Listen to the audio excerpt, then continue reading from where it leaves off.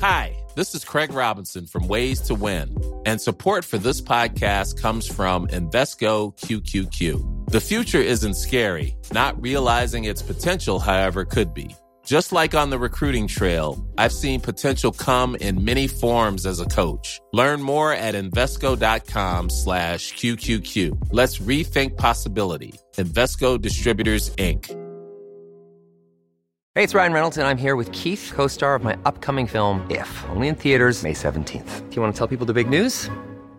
All right, I'll do it. Sign up now and you'll get unlimited for $15 a month and 6 months of Paramount Plus Essential Plan on us. MintMobile.com/switch. Upfront payment of $45 equivalent to $15 per month. Unlimited over 40 gigabytes per month. Face lower speeds. Videos at 480p. Active Mint customers by 531.24 get 6 months of Paramount Plus Essential Plan. Auto renews after 6 months. Offer ends May 31st, 2024. Separate Paramount Plus registration required. Terms and conditions apply if rated PG.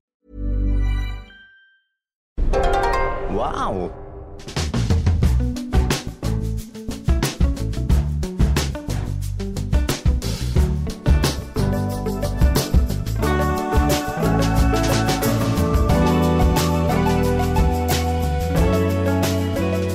Hello and welcome to the Abroad in Japan podcast, probably the best way of learning about life in Japan without actually being in Japan. I'm your host, Chris Broad, and we're joined as always by England's top Japan enthusiast, Mr. Pete Donaldson himself. Pete, how are you doing on this fine Tuesday?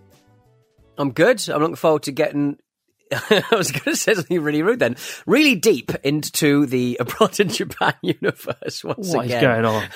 I don't know. It's a funny Tuesday. I think everyone's in a bit of a strange mood, to be quite frank. I've spent the last 3 hours watching a Japanese wrestling show for my other podcast, Wrestle Me. So I'm very much in a filthy mood because a lot of the Japanese wrestlers, or certainly the American wrestlers who wrestle in Japan, they get away with using such bad language.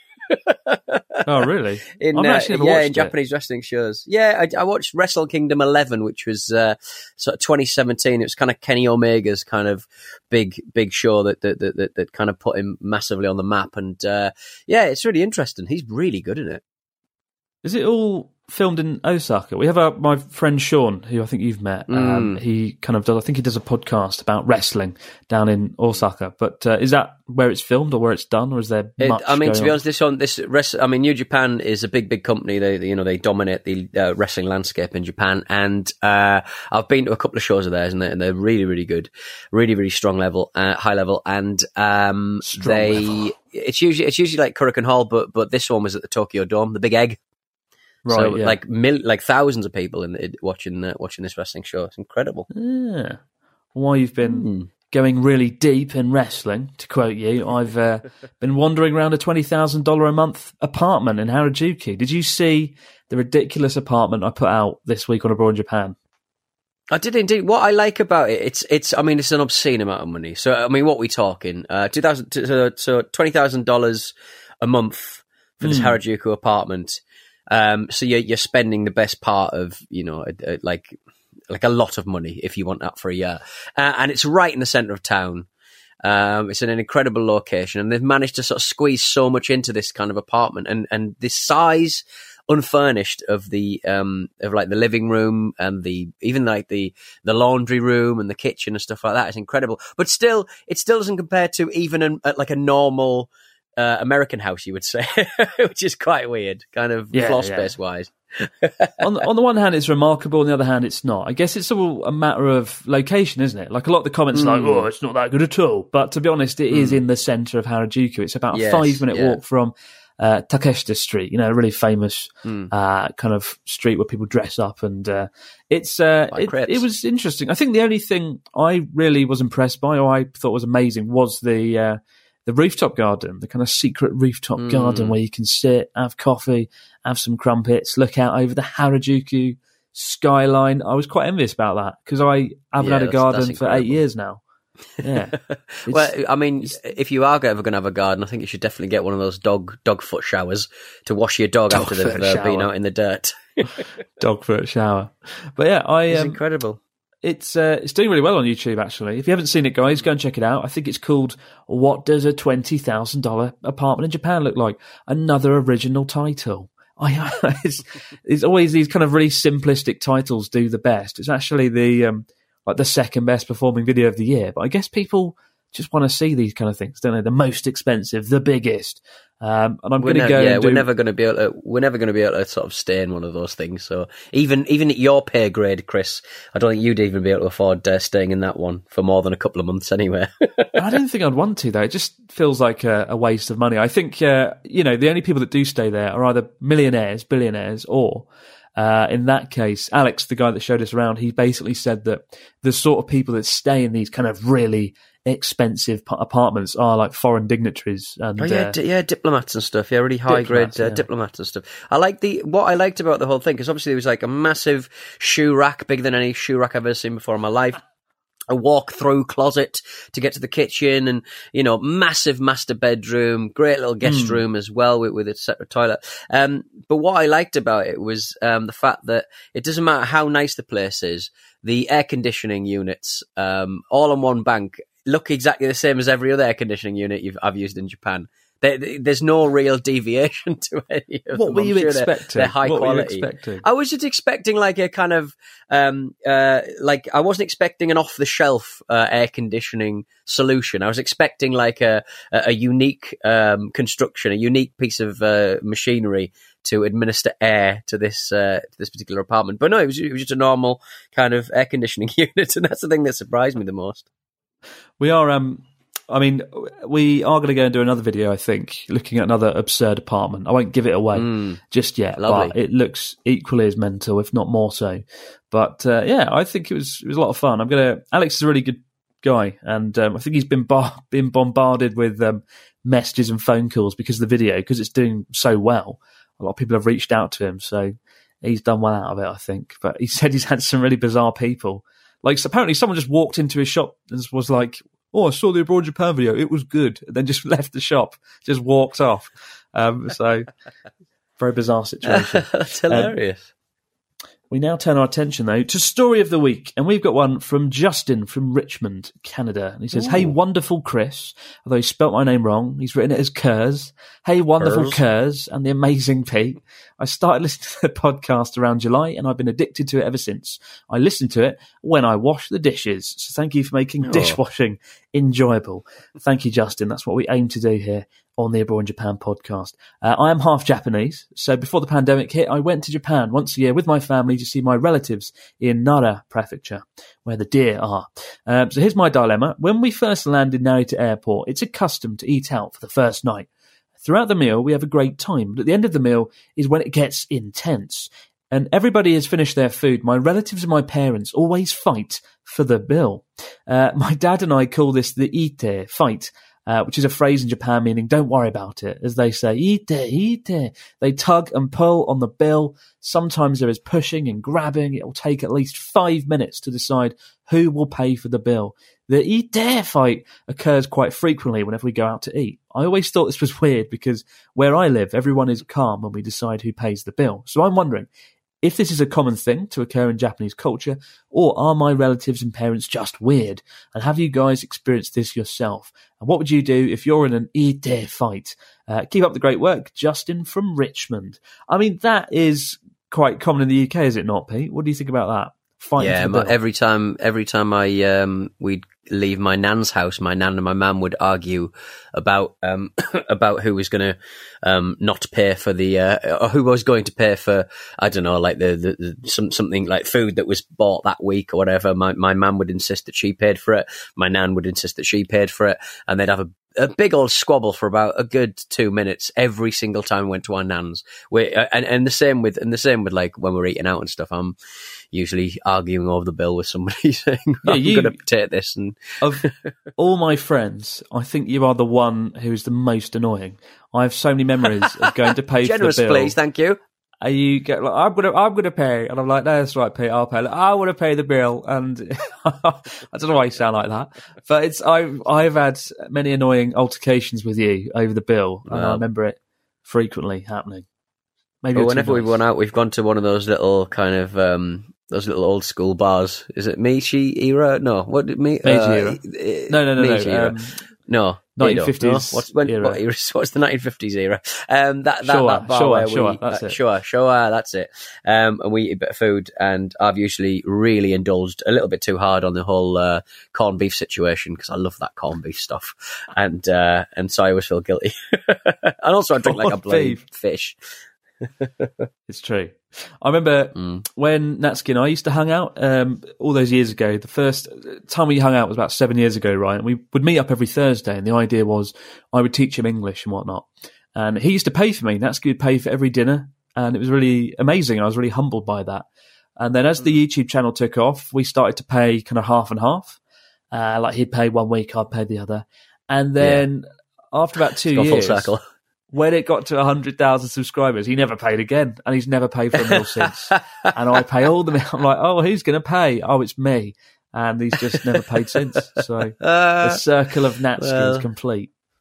He's now becoming an older gentleman, so we have to respect our elders. Well, you say that, but in Japan, it's always the older person who pays the bill, right? So technically, he should always pay. Ryotaro never pays. I don't think he's bought me any meal. We always have to split it 50-50. My good friend Yuki... He bought me a hotel room.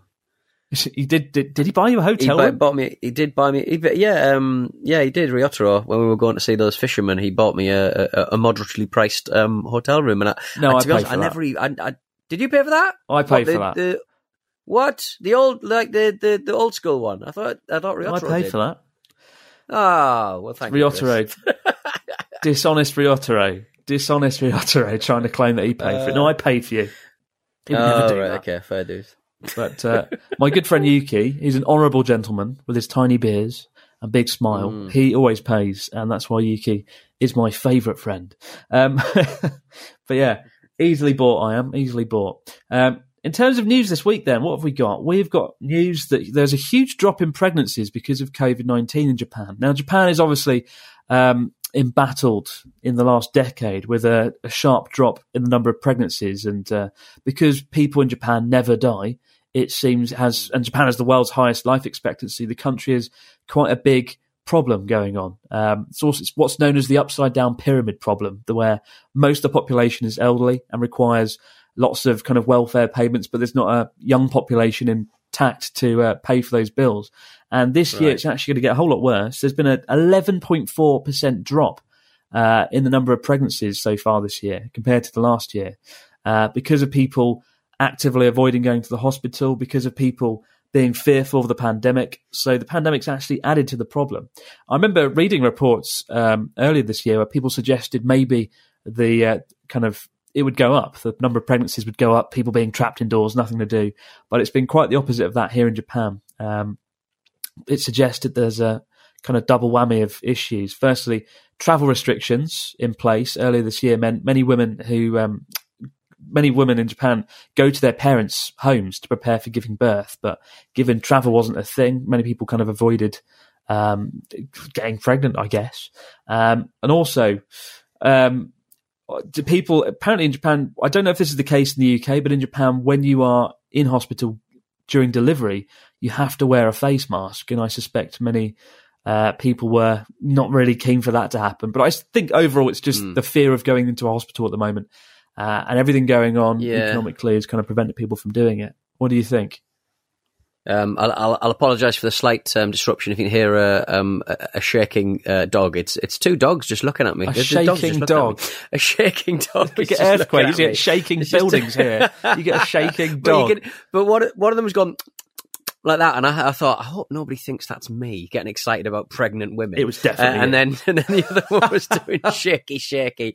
No, I think when there's any kind of turmoil, be it man-made, God-made, any kind of disruption, I imagine the tsunami kind of, all those years ago probably dipped the pregnancy levels massively, simply because. You don't want to bring someone into the world, a rather unstable world, in an unstable situation, I suppose, either financially or whatever. So, yeah, I imagine there's that as well. And nobody wants to introduce a child into the world when there's no money kicking around and there's a massive economic downturn. So there's probably that as well. Absolutely, yeah. It's all these factors. But, it's been quite bizarre seeing all these different economic outcomes of the kind of COVID situation. One of the things that I found most daunting about the virus in Japan is that a lot of people are very scared of getting it because of the stigma around catching an illness in Japan. I mean, there's a reason people wear masks in the first place, right? People want to contain that. But just north of Miyagi Prefecture, so I'm in Sendai, Miyagi, just north of here we have Iwate Prefecture. And Iwate was the last prefecture in Japan where there were cases of COVID-19 up until about 2 months ago, I think, when they had the first case. But it was extremely scary for people up there because when the person did eventually contract it, I think there was a real high level of harassment. Like they got the workplace that they worked got bombarded with calls. There was like people just being really kind of like there were people smashing up houses and breaking windows and doing all sorts of terrible stuff. And I came across a report, interestingly, this week where apparently 11% of people in Japan, in a study recently conducted, 11.5% people said that if you get the virus in Japan, you are to blame for having it. Basically, like you're to blame for having it. Whereas in the US and the UK, it's 1% and 1.49% respectively. So, if you catch it, it's not your fault. It's just unlucky, really. Whereas in Japan, if you get it, it's seen as being your fault. So it's kind of scary, right? If I get it, it could look really bad being a foreigner living out here as well. So you've got that to consider. So it's one of the weird, bizarre things of living in Japan, the stigma that comes around having a disease like that. It's similar, I guess, to mental diseases, mental health issues, as we discussed a few weeks ago.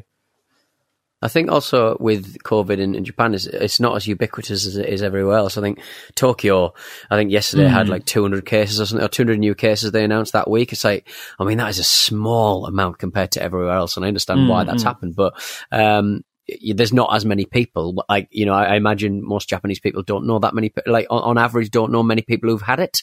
I know, several people who've certainly gone through it, both undiagnosed and also diagnosed. So yeah, and obviously at this point in the it's not as much of a death sentence. It's not as much of a, that they know what complementary medicines to use to combat it a little bit. So it's not quite as risky for those under 80s, under 70s and stuff. So it shouldn't be regarded, obviously, with that stigma, because it is just it's a horrible virus that a lot of people can get very, very easily because it's all about airborne particles. But I think the way that the Japanese obviously have dealt with it, closing off the country, closing everything down, and having such a low infection rate, whether the government will probably come up with some statistic that it's somehow a genetic their genetic superiority, etc. Isn't it?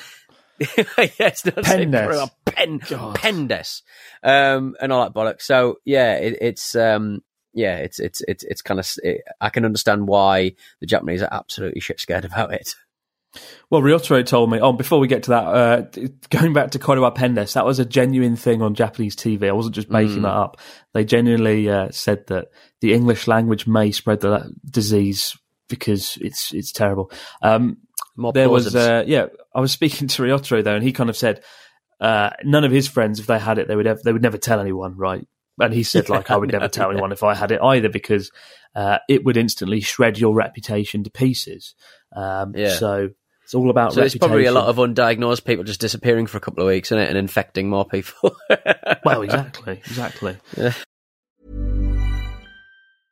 A lot can happen in the next 3 years. Like a chatbot may be your new best friend. But what won't change? Needing health insurance. United Healthcare Tri-Term Medical Plans are available for these changing times. Underwritten by Golden Rule Insurance Company, they offer budget-friendly, flexible coverage for people who are in between jobs or missed open enrollment. The plans last nearly 3 years in some states, with access to a nationwide network of doctors and hospitals. So for whatever tomorrow brings, United Healthcare Tri-Term Medical Plans may be for you. Learn more at uh1.com. Ever catch yourself eating the same flavorless dinner 3 days in a row? Dreaming of something better? Well, HelloFresh is your guilt-free dream come true, baby. It's me, Keke Palmer. Let's wake up those taste buds with hot, juicy pecan-crusted chicken or garlic butter shrimp scampi. Hello Fresh. Stop dreaming of all the delicious possibilities and dig in at HelloFresh.com. Let's get this dinner party started. Hey, it's Ryan Reynolds, and I'm here with Keith, co-star of my upcoming film, If, only in theaters May 17th. Do you want to tell people the big news?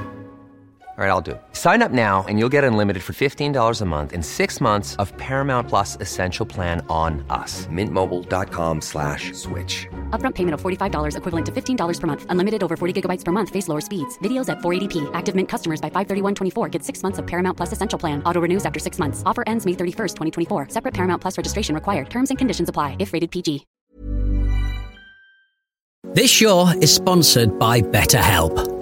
In our daily lives, we all carry around with us different stressors. They can be big, they can be small, and sometimes we might not even realise that we're carrying them around with us. But if these feelings stay bottled up, they can start to affect us negatively, which is why having a positive outlet for discussion can be such a valuable tool for your well-being.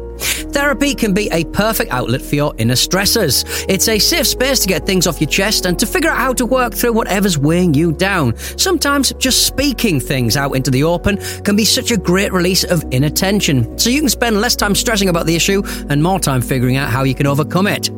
So if you're thinking of starting therapy, give BetterHelp a try. It's entirely online and designed to be convenient, flexible, and suited to your schedule. Just fill out a brief questionnaire to get matched with a licensed therapist and switch therapists at any time for no additional charge. Get it off your chest with BetterHelp. Visit betterhelp.com/Japan today to get 10% off your first month. That's BetterHelp, HELP.com/Japan. Join me, Melissa Reddy, and listen to my brand new podcast, Between the Lines. I'll be speaking to the biggest names in football about the captivating, behind-the-scenes stories fans want to hear. From major talking points to untold anecdotes, you'll hear from some of football's leading stars as well as those working in the shadows.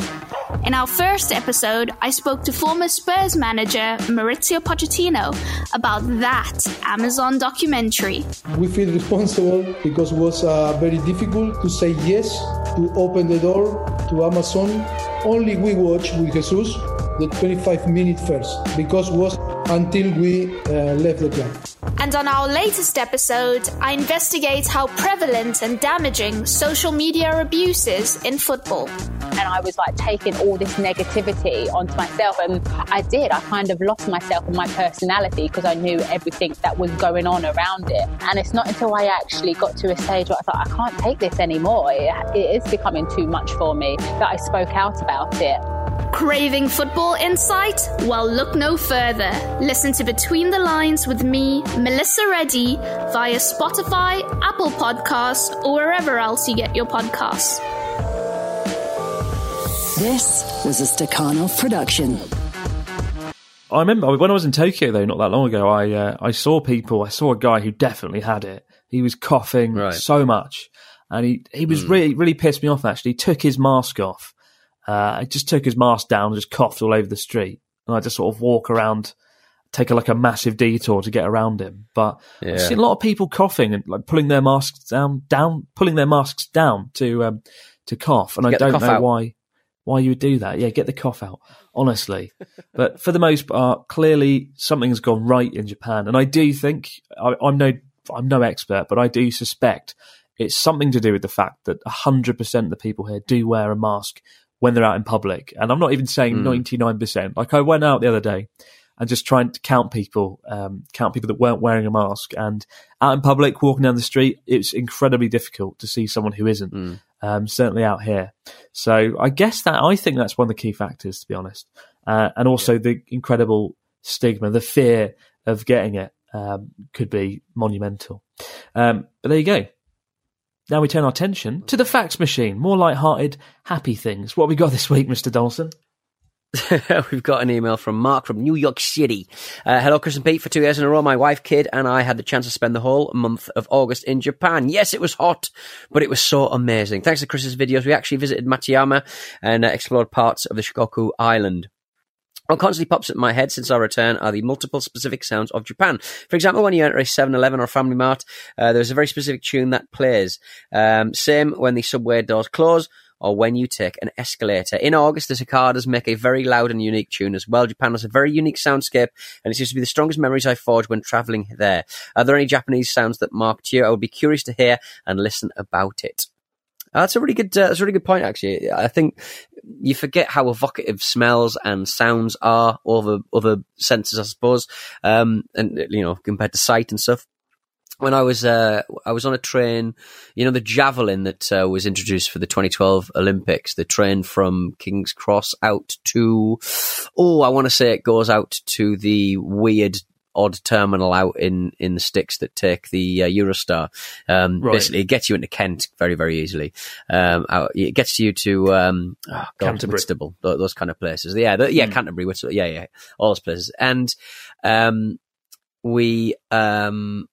I got on that, and I think the default noises that they use on the train, because I think it's a Japanese train. I guess all Japanese trains are Japanese trains, but the noise that it makes, they haven't changed it from the default sound, so it's very similar to the Shinkansen or maybe the JR noise or something. But either way, it sounded just like a Japanese train, and I was like, that takes me back. It made me really happy. Each station's different. I was at Sendai Station the other day getting a local train, and they have this really, just really terrifying, circus music. It's not even, fun or nice. Usually it's like, diddle-diddle-diddle-diddle. But, I got on the one at Sendai, it was like, nice. Really loud. And I was like, why is this happening? This is terrifying. I don't want to get on this train again. But you're right. For me, the sound of Japan is just the cicadas, or cicadas, as you say, in summer. I don't know. Is that how it's pronounced? Cicada?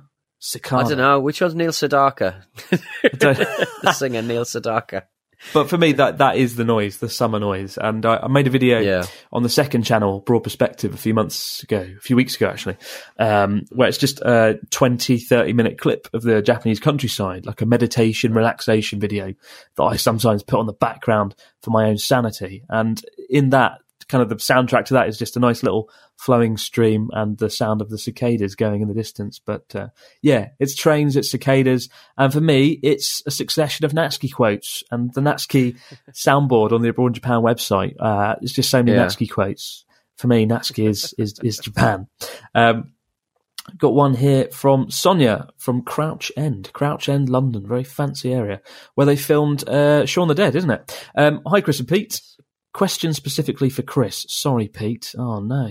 Having grown up in a temperate land with next to no natural disasters, how did you mentally adjust to living with the possibility of earthquakes, etc., in your adopted land? Or do you simply not think about it? I hope this isn't too macabre a question. I know, thankfully, earthquakes of such high magnitude are rare, and I certainly hope and trust that you never, ever meet one. All the best to you both. Keep it up. Sonia from London. I don't really think about it that much. Earthquakes aren't that frequent in terms of actually feeling it. They happen every day, but often you just don't feel it. And for the first 3 years living in Japan on the West Coast, there's not that many earthquakes over there compared to the East Coast where I live now.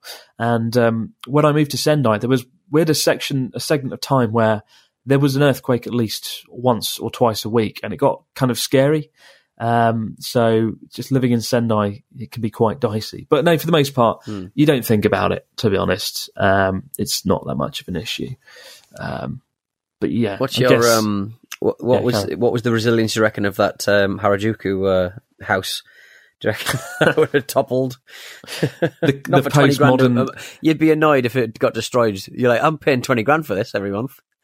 This postmodern castle being toppled. I think that's the incredible thing, though, isn't it? If you look at the earthquake, the earthquake that happened in 2011, there were I don't think there were any buildings that were destroyed by the earthquake itself. Obviously, the tsunami was devastating, but the earthquake, it just shook the buildings and did shake them rather violently. There's some incredible videos of Shinjuku's skyscraper district on YouTube. I urge you to go and look at them. It'll put the fear of God into you. You'll never want to go to a skyscraper in Japan again. When you see how much they shook, we're talking like a meter at the peak, swaying. But no, it's remarkable. It really is an incredible feat of engineering. But no, it doesn't factor into my daily life here, and I don't know many people where it does, to be honest. Certainly, I think the main concern would be tsunamis. But in recent years, because of the reconstruction, they've built some massive seawalls along the Pacific coastline now. So I think they're a lot better prepared for it going forward. But no, not much of an issue, surprisingly. If you're ever in Corby, you should. I think we said it before. Check out the Earthquake Museum, because obviously they had a incredibly destructive one back in not that long ago, to be honest. But their Earthquake Museum is fascinating, absolutely fascinating. To see a city just get back on its feet so quickly after such devastation is just incredibly inspirational, I think. And that earthquake in 1995, it was the Great Hanshin earthquake, that was devastating because it did take out a lot of buildings. Like there's quite a lot of famous images of the overpass, the highway that's just toppled over. Yeah. But at the time, like a lot of buildings hadn't met the regulations, or the regulations weren't strong enough. And because of that earthquake, they did kind of get their act together and they did improve buildings, make them more earthquake-proof across the country. So yeah, earthquakes shouldn't be too much of a concern, so don't worry about them too much. Got one from Saya. Over to you, Pete. Saya says, I'm a Japanese housewife and I binge listen to your podcast. At first I was listening to your podcast to improve my listening skill. Very unlucky if you're listening to my nonsense. Sorry, Saya. Now I'm totally a big fan of you two. I personally think guys with facial hair are very sexy, but as you said in previous episodes, in Japan, I don't see many men who are with face hair. It totally depends on the person. I mean, some people look good with a face hair. Some people don't. Some women like guys with face hair and some don't. I guess most Japanese ladies prefer guys without face hair. I'm enjoying the word face hair very, very much. I think we should call beards face hair. And my impression is that most Japanese guys nowadays, especially the younger generation, are very conscious of their face skins. They want to have beautiful skins like girls rather than having face hairs. So it's not a trend to have face hair in Japan. Keep up good work. Cheers, Saya. Excellent email /fax. Very kind of Saya. Yeah, we had a question, didn't we, a few weeks ago about how do Japanese girls feel about facial hair, and at least someone, Saya, seems to think it's very sexy. But yeah, I think for the most part, it's not a thing. I mean, how's your facial hair going? Do you still look like kind of postmodern Colonel Sanders? I do still look very much like a postmodern Colonel Sanders. Yeah, I've still got the little beard and the glasses. Though I dropped my glasses yesterday and they exploded everywhere. I had to fix them with super glue. I fix so much stuff with super glue. I think my super glue output and input is so incredible. I spend so much money on super glue every week. I'm just very error prone. It seems very, very clumsy. But yeah, I have enjoyed growing a beard, but it takes a little bit of upkeep that I didn't sort of expect. I think you just let it get on with it, to be quite frank. Well, I mean, I'm gutted that we haven't met this year, apart from earlier this year in February, because I would have loved to have seen you with the facial hair and put it in a video, give the people what they deserve. Ran your fingers through it. Well, look, I've said, Chris, I've been looking into it. All you need to do is get down to that Sendai administrative office, apply for that visa for old Donny. You want me to get you a visa? What visa would that be? You pig. The Colonel Sanders visa. I've got a US entertainment visa. Maybe that. If you could tell my thing to that. I am not letting you into this country. We got one last one here from Ben. He says, "Good afternoon, Chris and Pete. I'm a fan of the channel. Recently started listening to the podcast as I wash the dishes." It's everybody this week seems to reveal that they listen to this podcast while doing the dishes. That's quite good, actually. I do the dishes quite often. I've helped present it. I'm washing the dishes now. It's fun. It's not fun, but like if you it's not fun. Easier. I'm not going to make it sound fun, but I'm glad the podcast gets you through it. Ben continues, "I am also an American who's been living in Kenya for 5.5 years now, so this may be why I thought to write to you. In the Sapporo live stream back in February, I noticed a noticeable shift in Chris's accent when he would speak with Pete versus when he was speaking to everyone else in the group. As an expat, I recognise that we all develop more neutral accents as a way to better understand as a way to be better understood by those we interact with. And I do the same here in Kenya. I apologise for not having a time-stamped reference, but there was one point when Chris was speaking with others in the group, when he turned to Pete, the British accent became thicker and he adopted a number of British isms that weren't present just a moment prior, such as the word in it. I'm not saying this is bad. I just recognise it as an interesting adaptation to living abroad. I find myself doing the same thing when I speak to other Americans or even call the embassy and have a chat with someone. But it was interesting to see how quickly Chris switches back and forth Have you noticed this at all from the live stream, or have others pointed it out to you? Many thanks for the content. All the best to you guys. Ben in Nairobi. I think that's true. What do you think, Pete? Do you remember that? Did I switch my accent? Would you notice? I don't think I would, to be honest. I think maybe a little bit, but I think he's right though. I think we all do that a little bit because I when I go to America, I sound like the poshest man ever, and obviously you know very well that I'm not very posh at all. So we all do a little bit of that. I think it's fair to say. I think on the there's no doubt, like my accent, I've had to become more well-spoken Queen's English, right? Being here, pronounced like British pronunciation, pronounced English. On the day I arrived on the jet program, I flew into Sakata, flew into Shonai in Yamagata, and I got off the plane, and I was met by no less than 3 teachers that I was going to work with, and they all met me, and I went, "Oh, how you doing, Chris? Good to see you all." I don't know. And they all sort of looked at me and nodded, and then we went to a coffee shop in the airport, and we had a coffee. And I just talked for a bit, and no one said anything. And then it dawned on me, that none of them knew what I was saying. And they were like, "Can you say it again, please, slowly?" And I was like, "Oh crap!" I didn't realise that my accent was that strong. So like that was the genesis of changing my accent to becoming kind of more like I am now. I guess I think the way I speak now on the podcast isn't the real me to some extent. It's more easy to listen to, shall we say? Easy to listen to. Yeah. I mean, fair play to the emailer as well in it. That Nairobians have got a lovely kind of when they speak English, they've got a lovely, lovely accent. I'm very, very fond of Kenya. Love that part of the world. Have you've been to Kenya? Been to Kenya, yeah. I mean, it was a charity thing, but I remember. So I was out in the sticks, but incredible country. Incredible country in it, Pete. Keep the stories, questions coming into abroadjapanpodcast@gmail.com. We'll be back same time to do it all over again the next few days, guys. But for now, no matter where you might be, out in the big wide world, have yourself a great 3 or 4 days, and we'll see you on Sunday. Woohoo. In it. Ooh la la. In it.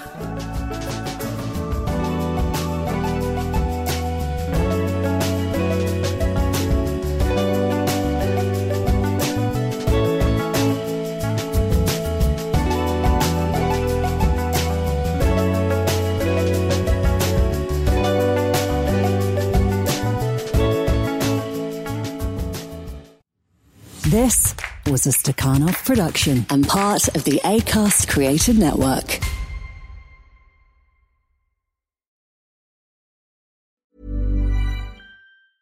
Even when we're on a budget, we still deserve nice things. Quince is a place to scoop up stunning high-end goods for 50 to 80% less than similar brands. They have buttery soft cashmere sweaters starting at $50, luxurious Italian leather bags, and so much more. Plus, Quince only works with factories that use safe, ethical, and responsible manufacturing. Get the high-end goods you'll love without the high price tag with Quince. Go to quince.com/style for free shipping and 365-day returns. Hold up. What was that? Boring. No flavor. That was as bad as those leftovers you ate all week. Keke Palmer here. And it's time to say hello to something fresh and guilt-free. Hello Fresh. Jazz up dinner with pecan-crusted chicken or garlic butter shrimp scampi. Now that's music to my mouth. Hello Fresh. Let's get this dinner party started. Discover all the delicious possibilities at HelloFresh.com.